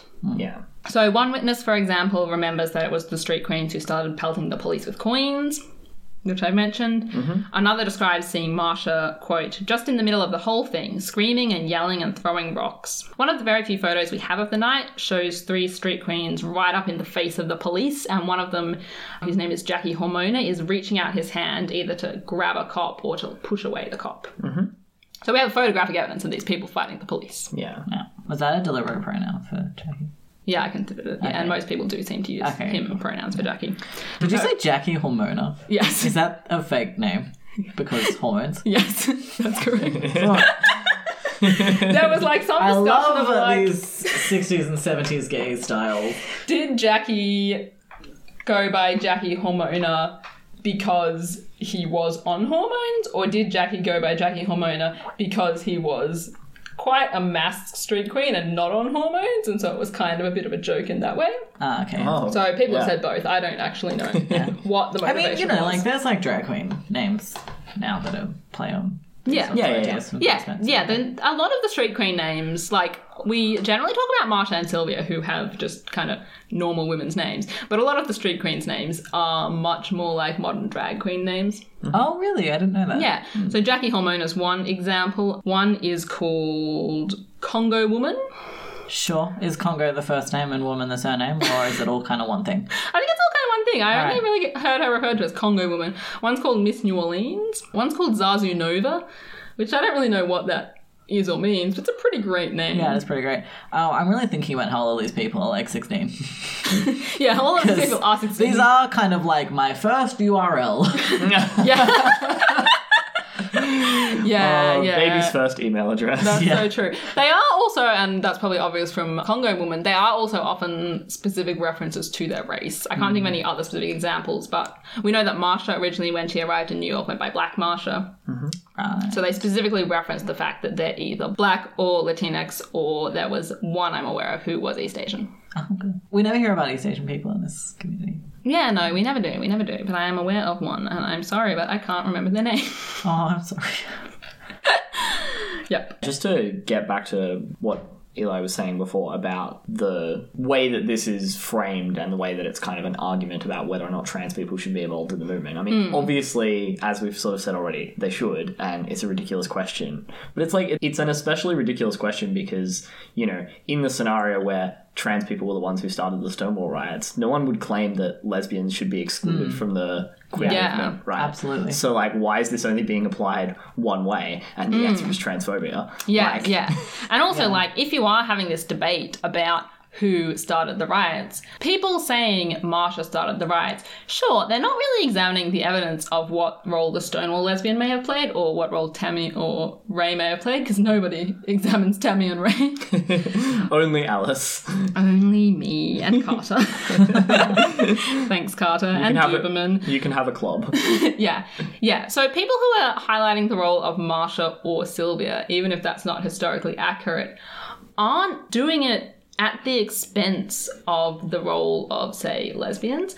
Whereas people highlighting the role of lesbians, so often that's not just, so probably a lesbian started Stonewall, and here's some evidence that it wasn't Marsha, despite what people are saying. It also includes Marsha identified as a gay male drag queen, and therefore he should not be given credit for the actions of a woman. This is sexism. Women are being pushed out of the movement. It's kind of how, and I'm very sorry for this comparison, but it reminds me of how Donald Trump talks about all of the allegations against him, where he's like, that's not collusion, but if it was, collusion's legal anyway. Whereas it's like, Marsha didn't do it, but if Marsha did do it, Marsha's a man.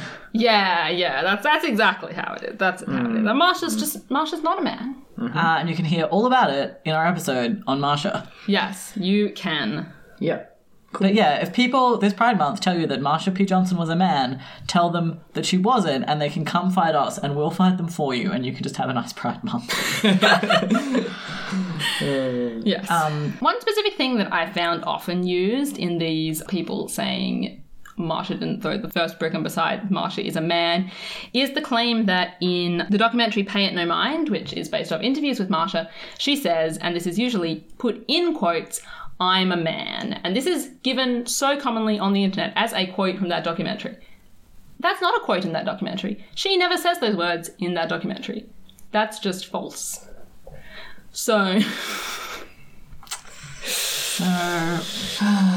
yeah, you have to question not even being clever about hating trans women. No, when you see people saying this person threw the first brick or this person threw the first punch, why are they saying it and what else are they bringing to the table? And is it transphobia? Because it's probably transphobia. But yeah, I think it's also important to reiterate here that people who say these sorts of things often act as if the movement is something that trans people are currently trying to take away from gay people. Yeah. And not something that they've collaboratively built over, like, literally over a century. Yeah. And I think when we talk about, like, when I brought up the importance of street queens and the fact that so many people emphasize the street queens fought at Stonewall, street queens were not, I mean, individual street queens were, but as a group, that's not a gay group or a trans group. Yeah, exactly. Yeah. Like we were saying earlier in the episode that you can't easily carve up some of these categories into the gay ones and the trans ones. Yeah. Neither can you carve up who gets to own Stonewall. Yeah. Yeah. Oh, well, I think that's about all we need to do tonight. Thanks, guys. Yeah, I feel like that's our key point made. So, let's get back to what is actually happening outside the Stonewall Inn right now. Yep. Right now. In 2019. In 1969. Oh, hey, that's 50 years ago. Crazy. So the crowd turned violent for whatever reason. People started to throw coins. Maybe they were already throwing coins. People started to throw bottles. There was a construction site nearby, which is where you get the comments of people throwing bricks. We've talked about the Molotov cocktails. People started climbing out of patrol vans that they'd been put in because there just weren't enough cops to keep them in. And they were kicking and hitting the police on their way out. At least one cop was treated for a bite. Get bit. So there's... How many cops are here now? Backup has arrived? Some backup arrived? I think there's a total of 10 cops here now. Oh, wow. So one extra patrol van did arrive that Pine called before the radio started getting intercepted. So yeah, there's about 10 cops. Maybe it's Ken and Pine, 10 or 11 cops. Okay. God, that would have been so terrifying for those cops. Oh, I say yeah. with zero sympathy. Yeah, they were very scared.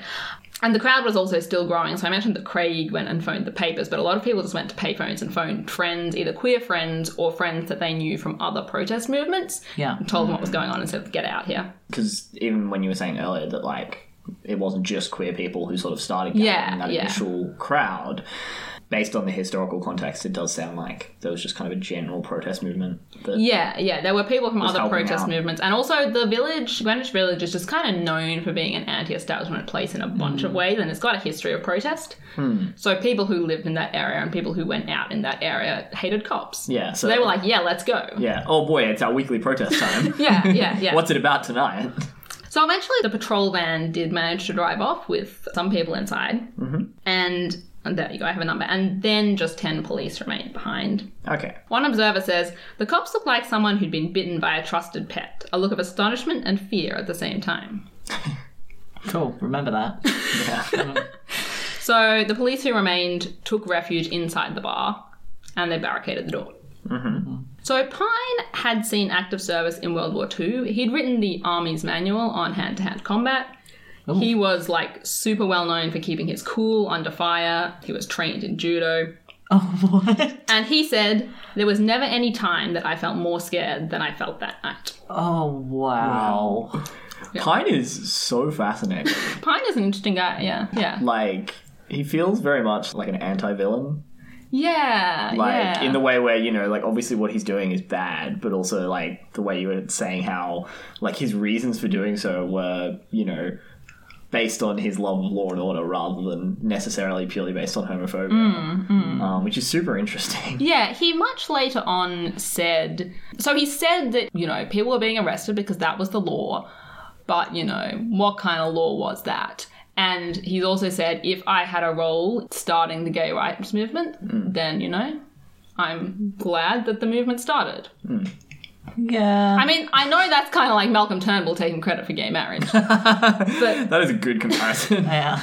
yeah, what I'm trying to say is just he's an interesting guy. He's not just a homophobic cop.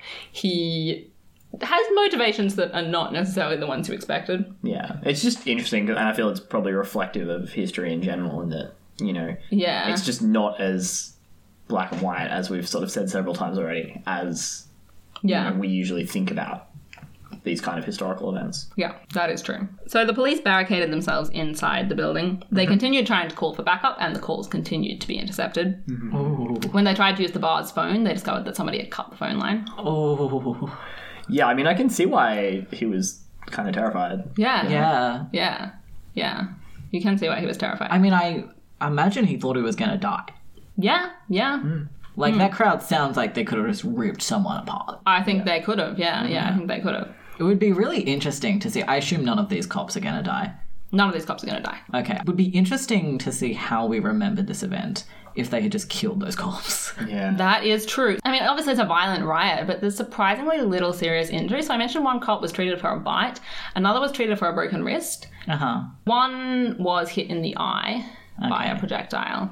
But yeah, that's the worst injuries the cops got. Were there serious injuries on the parts of the crowd? I can't remember what happened on what night. I know one person lost their fingers from having shut in a police car door. Oh. That's the worst that I'm aware of, but that's pretty bad. Gosh. Yeah. That's pretty Yeah. bad, though, yeah. Yeah. So the police inside the bar pulled out their guns. Mm-hmm. A couple of them stationed themselves on either side of the door. Mm-hmm. One of them saying, "We'll shoot the first motherfucker that comes through that door." It is amazing no one was killed at this event. It is amazing no one was killed. Yeah, absolutely. One of the police... So I mentioned they barricaded themselves in the bar. They did kind of go into the bar, come out, go back in a few times before they actually like barricaded it. And one of the police during that time did throw their gun into the crowd because they were that scared, but they didn't fire the gun. And I think we're incredibly lucky that they didn't fire that gun. Oh, my God. Also or that no incredible- one picked up Well, that then no gun. one picked up that gun and fired that gun. Fired it at him. Yeah. I don't know if the gun was loaded when he threw it, but, you know, there was a gun there. It would be unlikely that the gun wasn't loaded. Yeah, why be would that weird. gun not be loaded? I was going to And- say, Oh, yeah, we're that's lucky true, actually, that yeah. the safety was on. Yeah. Then Given that go he was off. presumably holding it, it could have just gone off and hit someone in the crowd, and then I imagine history would And be then very people would have different. died. Yeah. Yeah. Well, and then probably the cops would have died. Yeah, I mean, that's something that Pine says, I really did not want to shoot. I was very reluctant to give the order to Yes. shoot because I knew that if we shot, somebody would die. Could be them, it could be us, but somebody would die. Yeah. Okay. Yeah, and All right. Well, he says I didn't respect that. Yeah, he says I didn't think this was a law worth dying over or worth killing people over. Yeah. Okay. Well, I guess that's where we're lucky that it wasn't just a rabidly homophobic cop who was Yeah. trying Yeah. to make an example out of queer people. Yeah, and Pine specifically was going around to each of the cops in the bar and talking to them individually and saying, you know, Yeah. how are you doing? Right. Are you okay? Yeah. Don't shoot. If you shoot, this will be the end of your career. So, Wow. yeah. All right, that is very interesting. So, yeah, In terms of Pine him as a person. deliberately did this very consciously. Right? Yeah. Yeah. Is Pine alive? Not anymore. Okay. No. Yeah. I was about to say, because didn't you say served in... Did you say? Oh, He right, served in served World War II. World War II, Right. yeah. So, I mean, yeah, even at the time of the riots, he must have been in his, like, 40s at Yeah, least. I think he was in his 40s, yeah. But he has talked a lot about Stonewall, and you can read a lot of what he said. Yeah. And it's very interesting.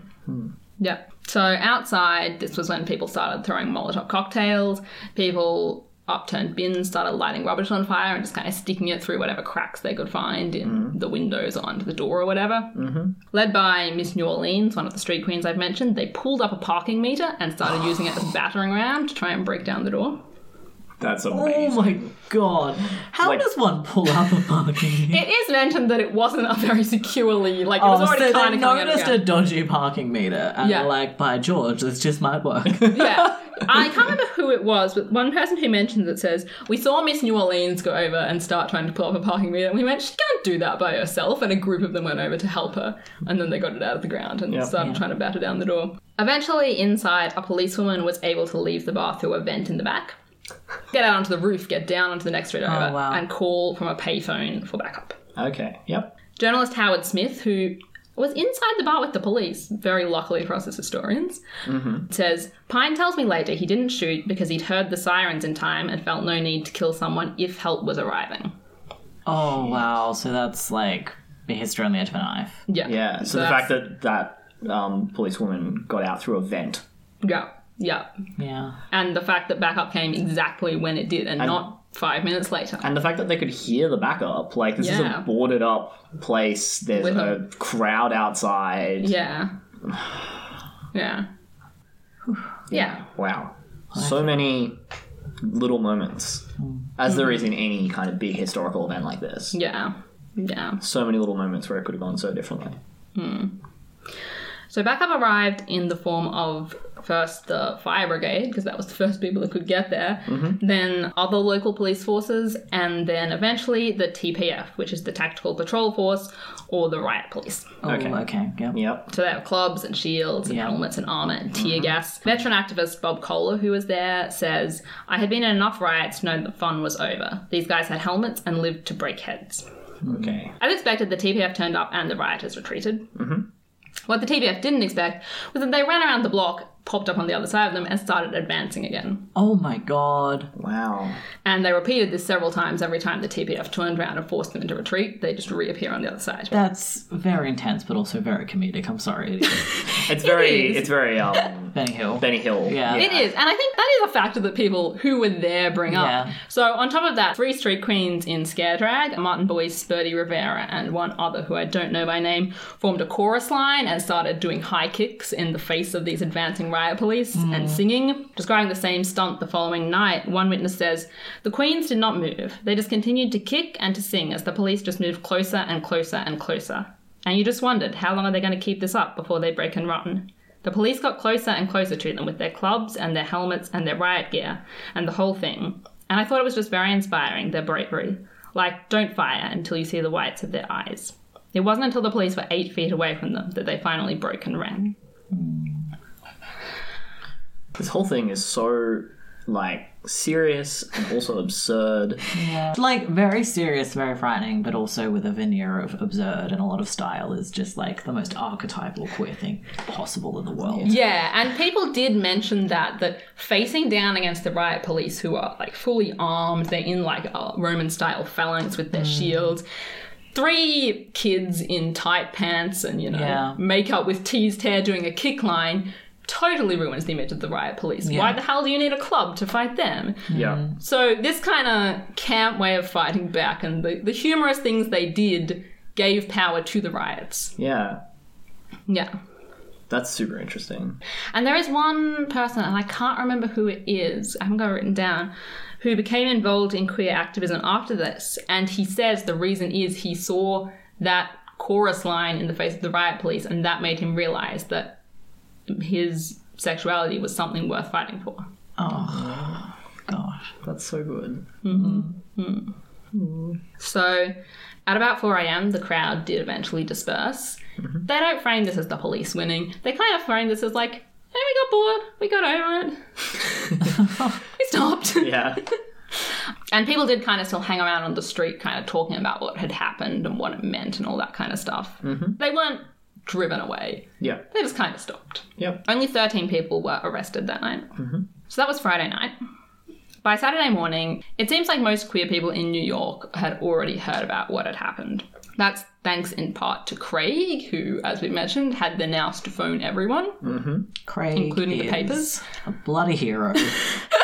I love Craig. A true blue hero. Yeah, Struth. So, as well as Craig, a gay man named Felice Picano also credits what he calls queen control with getting the news out. So, queen control is a kind of queer telephone tree whereby, quote, people would call you up and say, this is queen control calling, and you didn't even ask who it was, and they would just start giving you information. Oh my gosh. Felice is the only source I have for this. Unfortunately, I don't have many people talking about this, but it's very cool. It is great. It's amazing. It is great. It is great. That day, that Saturday, protest signs already started appearing outside Stonewall saying things like support gay power. I feel like Craig was involved. Yeah. In the evening, a crowd started to gather outside the inn again, and they were chanting slogans like gay power again and Christopher Street belongs to Queens and things like this. My Craig sense is tingling. So yeah, this was already a huge break from previous queer behaviour in New York. Just being out on the street and visibly gay, not in a little bar you had to get in through a peephole or whatever. Yeah. Was already so different to how people had been behaving. As the evening went on, the events on Saturday largely followed the pattern of the previous night. So people started to throw things and set fires. The police turned violent. Marsha is mentioned climbing a lamppost and dropping a heavy bag through the windscreen of a police car, which had cops inside. So Saturday night overall is talked about as being more violent than Friday night. From both the police side and the rioters' side. How impressive is it to climb a lamppost holding a heavy bag that can break a police car window? Yeah, that's true. I hadn't even considered the logistics of that, but like several witnesses mention it. Told me that Marsha was jacked. Well, that's a new fact about Marsha P. Johnson. Queer as fact, breaking news, Marsha P. Johnson, not a man, maybe asexual, definitely jacked. Yeah, so once again, around 2 a.m, the TPF arrived and the crowd dispersed. When I say the crowd dispersed, they did similar things to they had the previous night. They eventually dispersed. Yep. Sunday, Monday, and Tuesday nights were comparatively quiet. It wasn't the weekend anymore. It rained, stuff like that. On Wednesday, the Greenwich newspaper, The Village Voice, published 2 articles about the riots, one written by Howard Smith, who I mentioned was inside the bar with the cops. Yep. And one by Lucian Truscott, who was outside in the crowd. Truscott's article in particular was quite homophobic, and this kind of reignited the anger, and so people turned out again on Wednesday night and did riot again. And once again, it followed a similar pattern to previous nights. And this was the final night of the Stonewall riots. Okay, so now we're going to talk a little bit about the repercussions of Stonewall and why it's considered so important. I don't have time to go as in depth into this as I would like to. I'm going to talk about 2 specific things. One is the foundation of the Gay Liberation Front. The other is the foundation of Christopher Street Liberation Day, which became Pride. I think they both deserve their own episodes, so I just want to acknowledge that there's a lot of things that I don't have time to discuss here. So, starting with the Gay Liberation Front. Following Stonewall, the Mattachine Society held a public meeting to organise a vigil to commemorate Stonewall. They wanted this to be a silent vigil, because that was about as, out there as Mattachine was willing to be. The convener, Dick Leitch, was wearing a brown suit. He got up in front of the crowd and he explained that the gay community had to retain the favour of the establishment in order to be accepted, and so on. In response, a man named Jim Furat, who already had experience in other protest movements, stood up and yelled, "We don't want acceptance, goddammit. We want respect. We're going to go where straights go and do anything with each other that they do. And if they don't like it, well, fuck them." Woo! Woo! That's pretty much the reaction that Jim got at the time, Yep. So that was met with wild applause. The meeting had to break up early. Yeah. Dick did not read the room. Jim did. Yeah. That's pretty indicative of kind of the change in attitudes and the conflict that was caused in the movement by this new idea that came out of Stonewall, that you could fight back against the establishment, that you could be out on the streets saying you were queer and be proud of that, and demand that people respected you for that. And that the queer movement should follow in the footsteps of other... Yeah, it should follow the pattern of the Black Panthers or the anti-war movement in violently fighting by whatever means necessary for what they wanted. Yeah, trying to actively take up space. Yeah, rather than trying to fit into whatever little space they might be allowed to have. Yeah. I will mention that the vigil did go ahead. It wasn't a silent vigil in the end, but it did go ahead. On July 30th, So this is almost a year before the first Pride, I want to mention. Around 500 people, led by Marty Robinson and Martha Shelley, who were members of the Mattachine Action Committee, marched to Stonewall. They stopped outside. They sang We Shall Overcome. And this was the first openly gay march on the USA's East Coast. The Village Voice reported on it, and they wrote, maybe it wasn't just a joke. Maybe there really was gay power. Ultimately, these new dissident voices like Martha and Marty and Jim and a whole lot of others, some who were already in Mattachine, some who were not, formed a new group which was called the Gay Liberation Front. I'm going to acknowledge, and I don't have time to talk about this in depth, that this was a largely, once again, middle-class, white, cis, male society. Nonetheless, two things set the GLF apart from previous groups. First of all, it wasn't secretive about what it was. Obviously, gay is right there in the name. And it fought the Village Voice to be allowed to publicly advertise. So the Village Voice didn't want the word gay in its paper, despite the fact that it was willing to publish a whole lot of slurs in Truscott's article. But the GLF fought and eventually won against the Village Voice to be allowed to advertise that they were a gay society in the paper. Secondly, the GLF was a revolutionary organisation. And I don't mean revolutionary in terms of bringing new things that had never been done before. I mean revolutionary in terms of wanting to overthrow the government. So they had no interest in fitting into the establishment or finding a place that the establishment would give them. They ultimately wanted to put an end to the system. And they teamed up, I've mentioned anti-war activists, Black Panthers, and all kinds of similar revolutionary and anti-establishment groups to achieve those goals. So those two new things that the GLF brought to the queer movement are what makes it so important, and the fact that Stonewall kind of sparked its foundation is one of the things that makes Stonewall so important. Moving on to Pride. In July 1969, Craig conceived the idea of Christopher Street Liberation Day. Shout out to Craig. We stand 1 Craig. This entire episode is a shout out to Craig. We've been very clear on our feelings about Craig. It's funny because I'd never heard of Craig until I started researching. I mean, I'd heard of him in our Harvey Milk episode, but I was just like, oh yeah, some dude who talked back to cops. Good on him. But yeah, he's so important. He's great. He's a good man. So he came up with the idea of an annual event to commemorate the Stonewall riots. So there had previously been an annual event held in Philadelphia called the Annual Reminder, which was a protest designed to just keep the awareness in the public's minds that there were gay people and that they did not have rights. And the Annual Reminder had been framed within that kind of respectability, conservative image that was the thing in the gay movement at the time. So people at the Annual Reminder, men had to wear suits, women had to wear dresses and tights, you weren't allowed to hold hands. These were rules put on it by the queer organisers. And Craig, on his way back from the last Annual Reminder, which took place that July 1969, thought, no, we need a new annual event that fits the new movement and that fits what we stand for now, which is not this anymore. So he organised a committee to run Christopher Street Liberation Day. He consciously made up that committee of representatives from a variety of different queer groups. He didn't want it to be an event that was run by one queer group. They met regularly in Craig's apartment. They had very few resources, so they relied on donations and things like, free graphic design work. The GLF treasurer, Marty Nixon, did a lot of sneaky photocopying at work to get their publicity out there. Sneaky photocopying is a tradition of activism, and I love it. So the first Christopher Street Liberation Day took place on June 28th, 1970. A few hundred people were present when the march was set to begin. They were all terrified, pretty much. Gay playwright Doric Wilson remembers a friend saying to him on the way there, "I've never been so scared in my life." And Doric responded, "Please let there be more than 10 of us." There were, though. There were. Yeah. There were several hundred of them. At first, there were several hundred of them. We'll talk more about it in a sec. So they turned out and they had signs that said things like, "Better blatant than latent." And my favourite chant, which goes, "Ho, ho, homosexual, the ruling class is ineffectual." Oh, that's great. It's so good. Bring that one back. The ruling class remains ineffectual. We remain homosexual. Finger guns.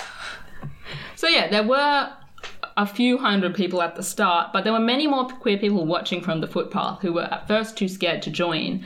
And gradually as the march went on, they got the courage to join in.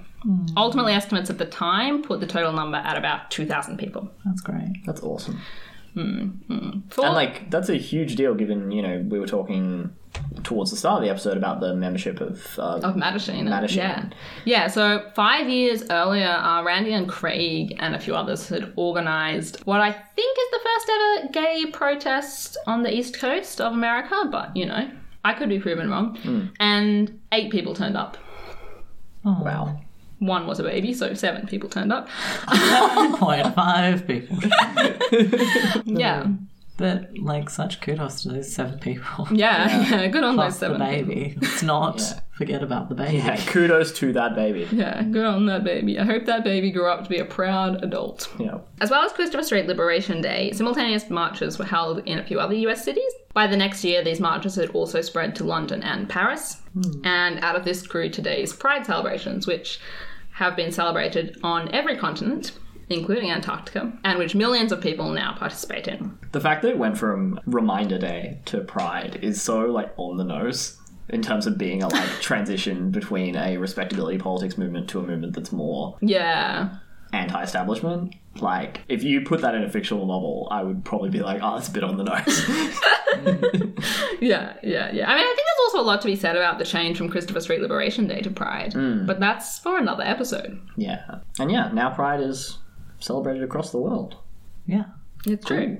It is. So I just want to conclude by saying that while Stonewall didn't start the queer rights movement, and we've talked a little bit about what that involved beforehand, we can't deny that it did change it. And it taught many queer people that they could be proud of their queer identity and that they shouldn't and that they didn't have to force themselves into socially acceptable boxes and ask the establishment nicely if they wanted to deserve human rights. To quote the former street queen Tommy Lanigan Schmidt, "Don't ever think that if there were no Stonewall that it would be just like it is now. History isn't something that you look back at and say, oh, that's inevitable. That would have happened anyway. No, it happens because people make decisions." And I just want to emphasise as we end that the people who made these decisions came from all walks of the queer community, and all of them share in this part of queer history, and in many ways that's what made Stonewall so important. With that, we've been Queer as Fact. Thank you very much for listening. I'm Alice. I'm Jason. I'm Eli. If you enjoyed this episode, you can find us on social media, on Facebook, Twitter, and Tumblr.